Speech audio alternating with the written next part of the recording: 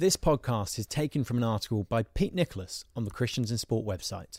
For more content like this, please visit christiansinsport.org.uk.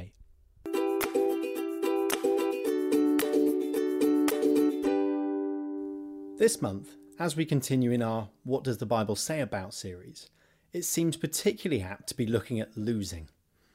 For those of us who remember singing 30 Years of Hurt Never Stopped Me Dreaming in 1996, there's an added pain to singing 50 Years of Hurt now, as we wonder if we can authentically finish the line. England's exit from the Euros at the hands of Iceland was a painful loss, and not just for the players. All of us who care about England football felt the pain. So what does the Bible say about coping with losing? Should Christians be those who recite the old amateur mantra, it's not about the winning but about the taking part? Does turning the other cheek mean that we shouldn't even want to win in the first place? What about if your opponent scores a goal, do we let him in Christian charity score 2 more? Fortunately, that's not the Bible's view. Winning and losing are the natural results of playing the game. Almost all sports have a winner and a loser. It's the way they're set up. Our word competition is rooted in the Latin word competere, which means to strive together, to push one another on. In other words, part of the way that sport works is that through the adversarial system of having a winner and a loser, two parties are pushed to improve, attaining faster, higher, stronger, as the Olympic motto puts it. To say, I do not mind whether I win or lose, is to undermine the goal of the activity and therefore in some sense to undermine sport as a whole. The Apostle Paul implies this in 2 Timothy 2 verse 5, when he argues that anyone who competes as an athlete does not receive the victor's crown except by competing according to the rules. Notice here that Paul openly talks about competition and does not say it's a bad thing, and he assumes that victory is a worthy end for the athlete. Therefore, the way to cope with loss is definitely not to dial down our expectations and give up on caring about winning and losing.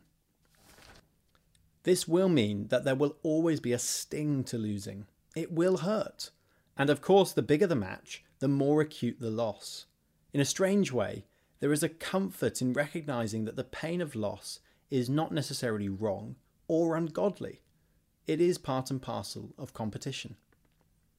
Secondly, it's important to recognise that God often grows us more in the valleys than he does on the mountain heights. In other words, loss may help you to grow more like Christ than success will. Romans 8 verse 28 says, "And we know that in all things God works for the good of those who love him." It's often a misquoted verse because we do not read on to define the good that is being talked about. Paul continues in verse 29. He says, "For those God foreknew, he also predestined to be conformed to the image of his Son."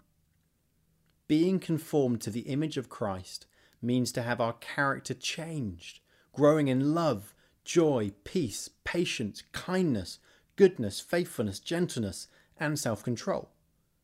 The uncomfortable reality for us is that the Spirit often cultivates these virtues in adversity. Have you thought that God might be more interested in your godliness than in your success? Finally, one of the particular ways that we can cope with losing is by recognizing when it causes us excessive sadness. Idolatry is when we take a good thing, like winning, and make it the ultimate thing. In religious terms, it becomes what we worship. Losing will sting, but if we are excessively sad or low when we lose, it may well be that God is exposing our idol. Feelings of worthlessness and anger are surefire indicators that winning and losing have become too important to us. Remember, as someone trusting in Jesus Christ, winning and losing do not determine your self-worth. Christ has died to redeem you from that way of life, and he is risen so that your life is hidden in him. He is your ultimate victory, and he is your ultimate glory. Knowing this will not anesthetize you to the pain of losing, but it will enable you to keep it in perspective.